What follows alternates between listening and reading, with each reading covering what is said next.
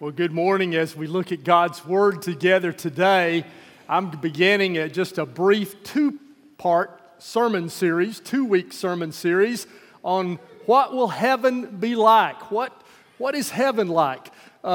Philippians chapter 3, verse 20 says, "Our citizenship is in heaven, and we eagerly await a Savior from there, the Lord Jesus Christ." And I wonder if that's true of many of us. Do we really eagerly await a Savior? Or do we have any anticipation, any excitement about heaven, any longing for heaven in our lives? I really think that many of us do not. And I think that one of the reasons that we don't is because we've got a misconception of what heaven will be like. And so what I want to do today is try to correct what I think is the popular understanding of what heaven will be like. We're going to look at the Bible and see what the Bible says heaven will be like. I've got a cartoon to show you here that I think sort of depicts the popular understanding of heaven. This is how you often see heaven depicted in cartoons. And everything about this depiction of heaven is wrong, in my opinion. Everything about it is wrong. First of all, the guy's got a halo.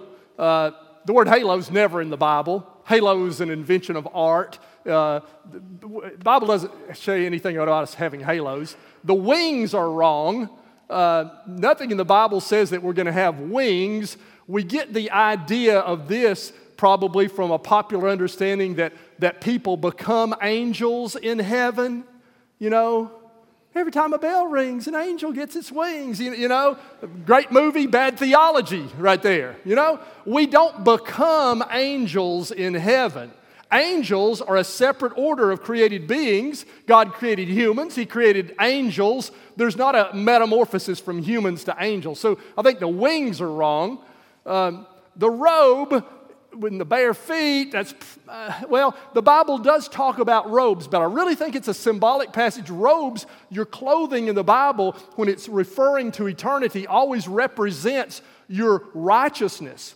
So we naturally have righteousness that is like filthy rags, the Bible says, but we're going to be clothed with the righteousness of Jesus Christ. So it says the saints wore the white robes, which is the righteous act. So I think that's symbolic. I'm not sure we're going to be wearing robes in heaven. The clouds are really wrong. You get this idea of some people, you know, in popular culture that heaven's up there, we're floating around in the clouds like an Angel Soft toilet paper commercial, you know, and that's totally wrong. What we're going to see today from the Scripture is that heaven is going to be a rock solid place when we're in resurrection bodies in a new heaven and a new earth. Not going to be in the clouds. And the worst part about this cartoon that's wrong is that heaven is depicted as boring. I wish I'd brought a magazine, you know, he says. But that's the idea. And I'm not sure I would like heaven.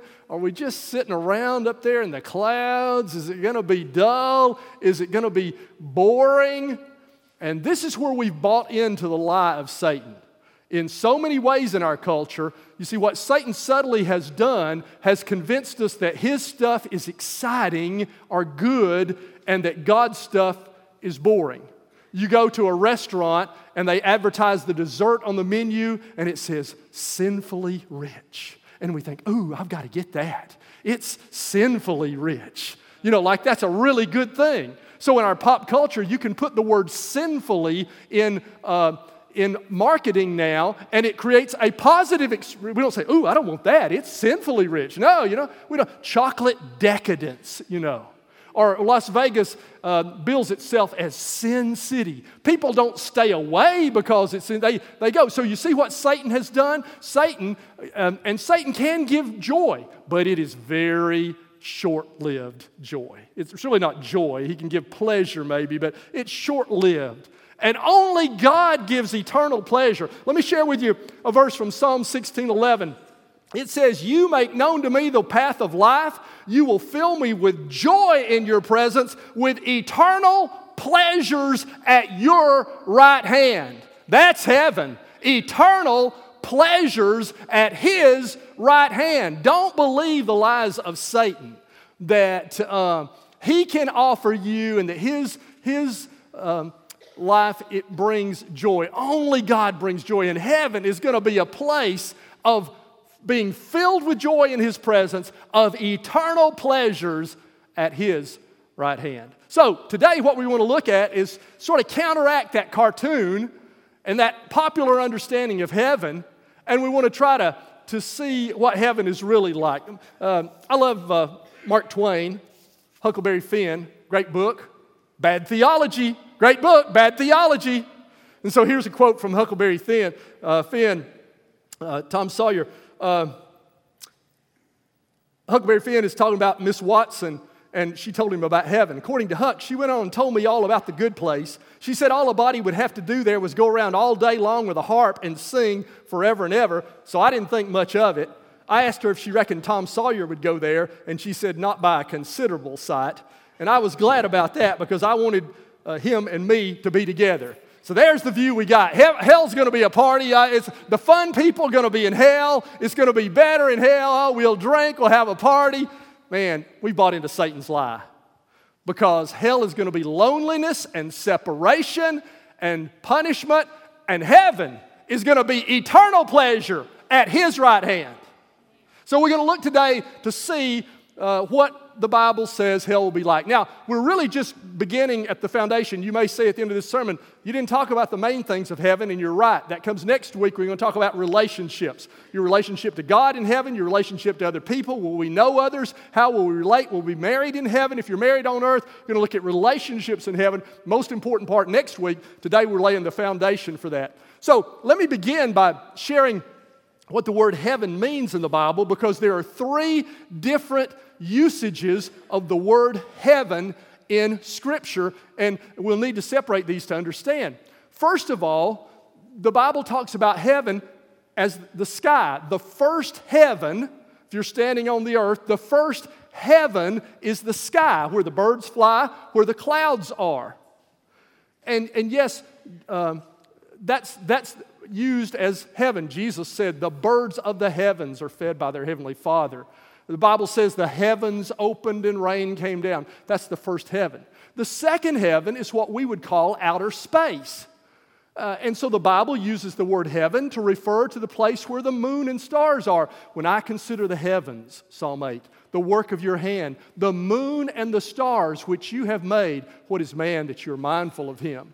Psalm 19:1 says, the heavens declare the glory of God. That's talking about the beautiful galaxies and the stars and the moon and where the planets are, what we would call space. That's the second heaven. But beyond the first heaven, the sky, and beyond the second heaven of space, there is a third heaven, and that's the dwelling of God. That's paradise. That's where God lives, or that is called paradise in the Bible. That's what we think of as the spiritual realm of heaven. And so, yes, Jesus, when He left here, He ascended through the clouds, and it says one day He's coming back with the clouds, but He didn't stop in the first heaven. He just went through the clouds and beyond outer space, and somewhere beyond what we know as space, somewhere beyond our known universe, is a real place. Beyond that, the dwelling of God, that is heaven. And that's where Jesus went to, and that's where He's going to come back from, and He's going to come back with the clouds coming down through that second and first heaven. He said, you will see Him coming in the clouds. Let me show you a passage of Scripture where Paul talked about this in 2 Corinthians chapter 12, verses 2 through 4. I know a man in Christ. He's talking about himself. He's being a little bit modest. He says, I know a man in Christ who 14 years ago was caught up to the third heaven. You see it there? He says, whether it was in the body or out of the body, I don't know. So Paul said, God showed me heaven. He said, I don't know if I was bodily transported or if this was a vision. He says, I'm not really sure what happened. God knows. And I know this man, verse 3, whether in the body or apart from the body, I do not know, God knows, was caught up to paradise and heard inexpressible things, things that no one is permitted to tell. So the third heaven, called paradise here, beyond that first and second heaven, a real place where God dwells. Paul got a glimpse of it, where Jesus ascended to, where He's coming back from. And so that place is where believers go when we die. When you die, your spirit's going to be separated from your body, whether you're a believer or unbeliever. But if you're a believer, your spirit is going to go not to a place of torment, but your spirit is going to go to paradise. And so your spirit's going to go to that real place beyond the first and second heaven to be with God in paradise. And so for those of you who have had loved ones who've died recently and you naturally want to know, what is that like? What are they like there? The Bible doesn't tell us all that we want to know. He tells us that we're with Christ. And that's really all we have to know. We know we're with other believers. You're gathered to your people. It says of Abraham and Isaac and Jacob, gathered to their people. So you're with Christ and one another. In a spiritual form, your body's not there, but your spirit is there. And the Bible says that it is better by far. So it doesn't tell us a lot about that paradise, about that third heaven, about where we go when we die, except that we're in the presence of God and His angels. We're with all other believers who've died waiting for the resurrection there. And it is better than this earth, Paul says, by far. Now, the ultimate heaven, though, is different that we want to talk about now. The ultimate heaven, when Jesus comes back again, we're going to be resurrected in bodies, so it's not a spirit place where we are there, but it's going to be a new heaven and a new earth. Let me read to you Revelation 21, verse 1. Revelation 21, 1 says, "Then I saw a new heaven and a new earth, for the first heaven and the first earth had passed away." So here's where we get our definitions of heaven. So the ultimate heaven is going to include a new heaven and a new earth. That is, it's using that word heaven now in terms of the first two uses of the word. The new heaven, the permanent heaven, is going to have a new earth and a new sky and new outer space. That is, it's a new universe. It's a new heaven and a new earth. For the first heaven and the first earth had passed away. And what I believe is going to happen, as we'll see from Scripture, is that God is going to remake this universe, this earth that we're on now, and He's going to redeem it and make it into the new heaven and the new earth. And it says in Revelation 22:3, also on your screen there, that there will no longer will there be any curse. You see, our current world, our current universe is under a curse. It's messed up, isn't it? Have you ever gotten poison ivy? It's messed up, isn't it? And there are tornadoes that destroy homes, and there are Japanese beetles in your garden, and there are cancer cells that grow in bodies, and there are babies that are born with too many chromosomes, and our world is messed up. The reason it is messed up is because we're under a curse. And in Genesis 3, when we sinned, we dragged all of the universe down with us, the Bible says. We brought the curse of death upon ourselves, but that wasn't the only result of our sin. We also brought decay and disorder and destruction to our universe. It's out of whack. And God said, "Cursed is the ground because of you, and it'll bring forth thorns and thistles, and in thorns and thistles you'll eat your bread." Thorns and thistles, part of that curse. Now, when Jesus came, He became a curse for us that He might redeem us from the curse. So Jesus took the curse of death upon Himself to free us from death. He saved us from the curse by absorbing the curse Himself, the Bible says. And so now we're going to go to paradise with Him when we die, but we still die physically, don't we? So this earth is still waiting for the total redemption. Let me read this to you in Romans chapter 8. Verses 19 through 23. Romans 8:19. "For the creation waits in eager expectation for the children of God to be revealed." That says this whole world that's messed up, that's out of whack, is waiting for you and I, our salvation to be complete, because it'll be completed as well. The next verse says, "For the creation was subjected to frustration." There's the curse. "Not by its own choice, but by the will of the one who subjected it, in hope that the creation itself will be liberated from its bondage to decay and brought into the freedom and glory of the children of God." So the whole universe fell with us and was dragged down, and now it's messed up and out of whack. And it's as if the creation is longing for the completion of our salvation when we're resurrected in bodies, because just as it was dragged down with us, God, who always has the last word, is going to restore it with us. And it says in verse 22, we know the whole creation has been groaning as in the pains of childbirth right up to the present time. Oh, the creation is groaning, waiting for its redemption along with us. And he says the pain of this earth. Here's a little bit of thing that helps us deal with the pain of cancer and innocent kids that die of starvation in a messed up world. It is the pain of childbirth. This pain is about to bring forth something beautiful and wonderful. This travail is going to bring new birth. And it says, verse 23, not only so, but we ourselves who have the first fruits of the Spirit, we've already been saved, we got the Holy Spirit in our lives, groan inwardly as we wait eagerly for our adoption to sonship, the redemption of our bodies. Have you ever groaned for a new body?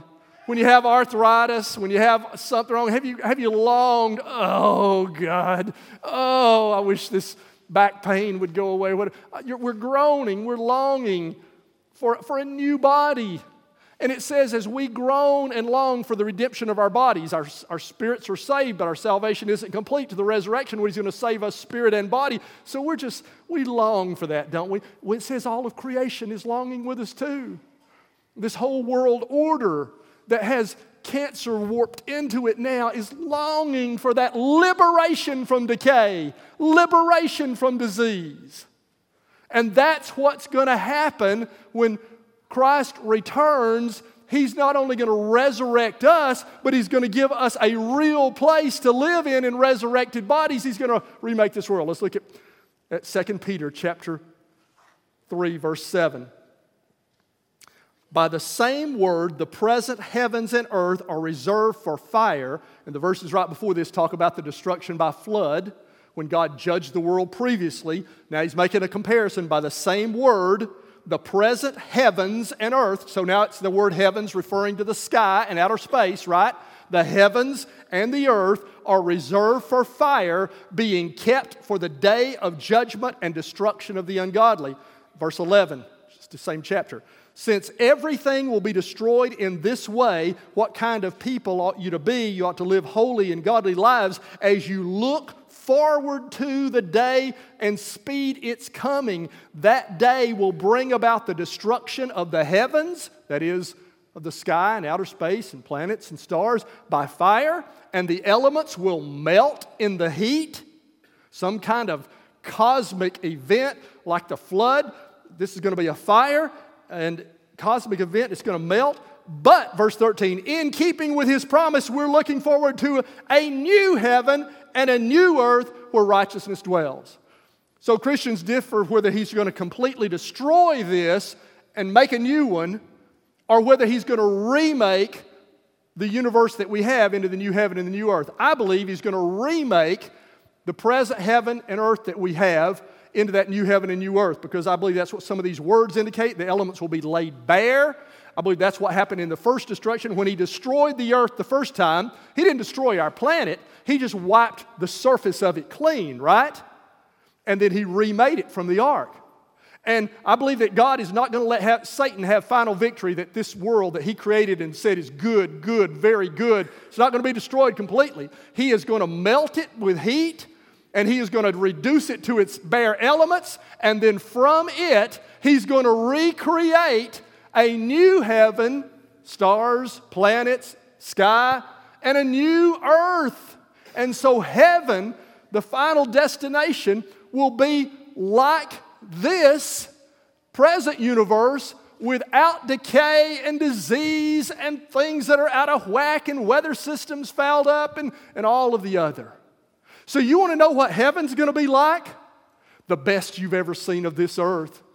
When this earth, the best sunset, the best Grand Canyon vista, the best you've ever experienced here. It's just a taste of what heaven will be like, because He's going to remake this into a new heaven and a new earth. And And so the things that we love about this earth will be even better. And there'll be both familiarity and newness. You know, we like familiarity and we like newness, don't we? Exciting new adventures, home. It's going to be both. It'll have all the familiarity of home, but all the newness of an amazing world. Let me read to you from the last battle, the final book in the Chronicles of Narnia, C.S. Lewis books. And the children are coming into this new land, and they're trying to figure out what it's like. And he says, and so Edmund says, look at those mountains ahead. They're rather like the mountains we used to see from Narnia. Yes, they are, said Peter, only these are bigger. I don't think those are so very like anything in Narnia, said Lucy, but look there. She pointed to the south, those hills, the nice woodsy ones and the blue ones. Aren't they like the southern border of Narnia? Like, cried Edmund. Why, they're exactly like. Look, there's Mount Pyre. And yet they're not like, said Lucy. They're different. They have more colors. They look farther away. They're more, I don't know, more like the real thing, said the Lord Diggory softly. And suddenly Farsight the eagle spread his wings and soared 30 or 40 feet up in the air and circled around and lighted on the ground. Kings and queens, he cried, we've been blind. We're only beginning to see where we are. From up here I've seen it all. Beaver Dam, the great river, Cair Paravel, still shining on the edge of the eastern sea. Narnia is not dead. This is Narnia. But how can it be, said Peter. Aslan told us we'd never return to Narnia. Yes, said Eustace, and we saw it all destroyed and the sun put out. And it's all so different, said Lucy. The eagle is right, said Lord Diggory. Listen, Peter, when Aslan said you could never go back to Narnia, he meant the Narnia you were thinking of. But that was not the real Narnia. It had a beginning and an end. It was only a shadow or a copy of the real Narnia, which has always been here and always will be. England, and all it is a shadow or copy of Aslan's real world. You need not mourn over Narnia. All the old Narnia that mattered, all the dear creatures have been drawn into the real Narnia through the door. And of course it's different as a real thing is from a shadow, or as his waking is from a dream. You get the idea? God is going to create a new heaven and a new earth with familiarity and with newness. And you see what this does? It frees us from thinking we have to do everything on this earth. It's of great comfort to those who die early in life and do not get to do all that they wanted to do or go everywhere they wanted to go. Because there is going to be the opportunity to do everything in a world far better. And what death takes away, God restores fully. 1986, I got up in the middle of the night, one spring night, went to the observatory at Cleveland State Community College in Cleveland, Tennessee, 3 a.m. to see Halley's Comet. It only comes once every 75 years. I stood in line, 3 a.m., middle of the night, outside, standing in the line, waiting to get into a telescope to see Halley's Comet. It was cloudy. Didn't get to see it. They came out and said, you're not going to be able to see anything. We got it on a film. If you were going to go in the auditorium, we filed in an auditorium set, and I sit there thinking to myself, I am at 3 a.m. sitting in a theater watching a movie I could watch in the middle of the day sometime. What is this about? It's coming back around July 26, 2061. 44 years from now, I won't be here to see it. Some of you will. Think of me when Halley's Comet comes back around. Some of you young people, I didn't get to see it. You're going to get to see it. Maybe, if it's not cloudy. There are things a whole lot bigger than that people miss, right? A whole lot bigger than that. But here's the thing. God's going to restore it all. I'm going to see the new Halley's Comet in the new heaven and the new earth. And you don't have to complete your bucket list on earth. Don't let your bucket list drive you on earth. Let God's will drive your life. And if doing God's will, you don't get to go everywhere and do everything that you do, it's going to be okay. Because you believe in Him, you're going to be a part of a new heaven and a new earth. And those experiences will be even greater. Now, kids ask me, will there be animals in heaven? Will there be dinosaurs in heaven? And I do not know for certain, but my answer based on Scripture is yes. Acts 3:21 says that He's going to restore all things. And He created dinosaurs and something happened to it, an asteroid hit or something. I don't know why they went extinct. There are a lot of extinct. There used to be Carolina parakeets in the Southeast when the settlers first came in the 1700s. None of us have ever seen a Carolina parakeet. They said that the skies used to be darkened with them. We've never seen native parakeets here. But in the new heaven and the new earth, when He restores all things and undoes the curse, and everything that has been lost will be put back, and I believe dinosaurs will be there as well. Pets be there. I imagine you can have pets. Question I do not know that kids ask me, will I have my pet? I'm not sure that God is going to resurrect your pets, but I don't know that. C.S. Lewis said yes. John Piper said yes. I'm not sure about that based on Scripture, but the new heaven and the new earth will be restored. Now, let me share with you something that have I got time to share this? I'll cut out something else. I'll show you this. Okay, here's something just to maybe rock your world a little bit. You just think about it. I don't know for sure, okay?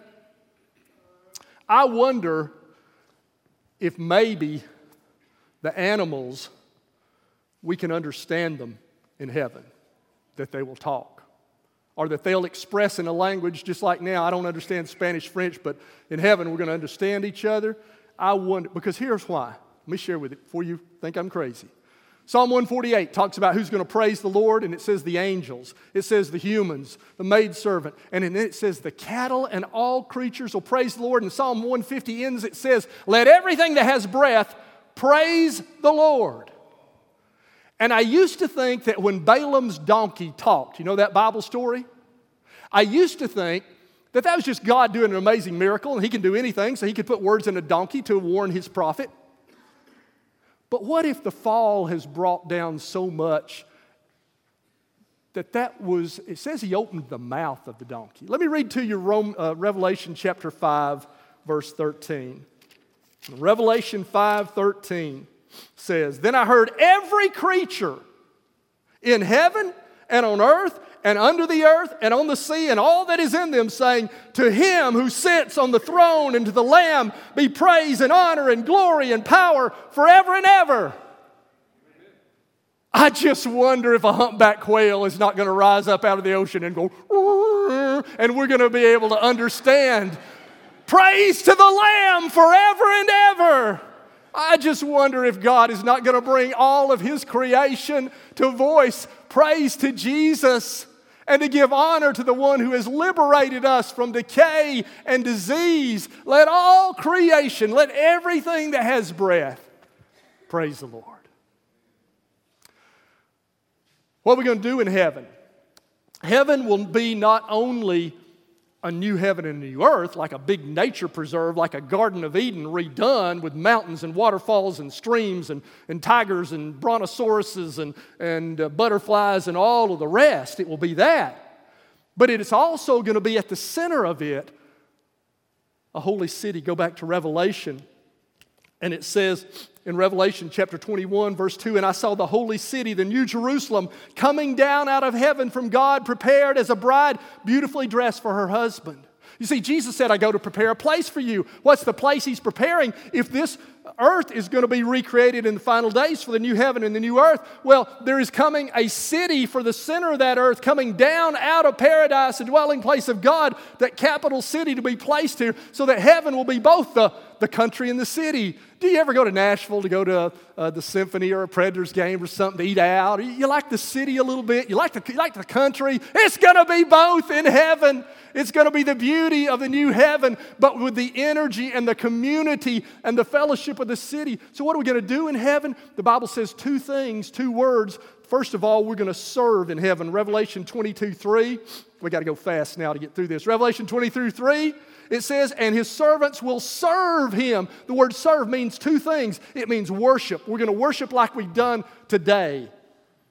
You need to worship now because you're going to worship in heaven. But the word also means work. When it says we will serve Him, I believe you're going to work in heaven. Work was there before the curse. The curse part of work is the sweat and the frustration and the fatigue and the things don't go right. But the joy of serving God, Adam was caring for the garden. And so we're going to work. You'll be able to do work in heaven. It won't be boring. The pursuits you could not pursue here. You ever had a cat and it brought a mouse and laid it on its doorstep? You ever had that? Your kid ever given you a picture and you wanted to put it on your refrigerator? They wanted you to do that? That's what you'll do in heaven for the King. You come and lay things at His feet. You put it on His refrigerator. And you think Rembrandt could paint pretty well in the old heaven and earth? Think what he'll paint for God's refrigerator in the new heaven. You think Chris Tomlin can write songs in the old earth? What will he write in a resurrected body in the new heaven and the new earth? And we will serve Him. And it says in Revelation chapter 21, verse 24, the nations will walk by its light, and the kings of the earth will bring their splendor into it. And you'll bring the works of your hands. Now, some of us are going to have to change occupations. Funeral directors, I don't know what you're going to do in heaven. Dentists, doctors, insurance salesmen, some of those things, you're going to redirect your passions to something else. But we're going to work, going to serve Him in heaven. And the other thing that we will do, we will reign. Revelation 22:5 says, and they will reign forever and ever. We'll reign over creation. We'll reign over angels, the Bible says, and we will reign over cities. Don't have time to tell you where those are found. Heaven is going to be a wonderful place. The most important question is, you going to be there? You have your ticket? Heaven is a relationship with Jesus Christ. You have no relationship with Him now, you'll not be in heaven. Jesus is the door to heaven. And the default is that all of us are on the wide road headed to hell. You don't have to do anything to go to hell. We're all headed to hell. It's the default path. But there's a small gate to the side, and Jesus has died for you. And if you will turn to Jesus and say, I believe in you, I accept your death on the cross as being on my behalf, I want the curse broken in my life, then when you die, your spirit will leave your body and you'll go through the clouds and the outer space to that third heaven, and there you will be with Him, far better place forever, until He comes again and resurrects us and recreates a new heaven and a new earth where in bodies we will run and jump and play and work and worship and serve forever the Lamb who has saved us. Today you could get on that path to heaven. Would you stand together with me? We're going to sing a song, and I'm going to invite you while we sing to walk forward. If you say, I want to go to heaven. It's not just that. I want Jesus in my life now. I surrender my life for Him to be Lord now, but I want to begin eternal life. Eternal life can begin as a procession in your life right now that'll continue through heaven. Would you put your faith in Jesus? And next baptism opportunity, you can do what these children and youth did today.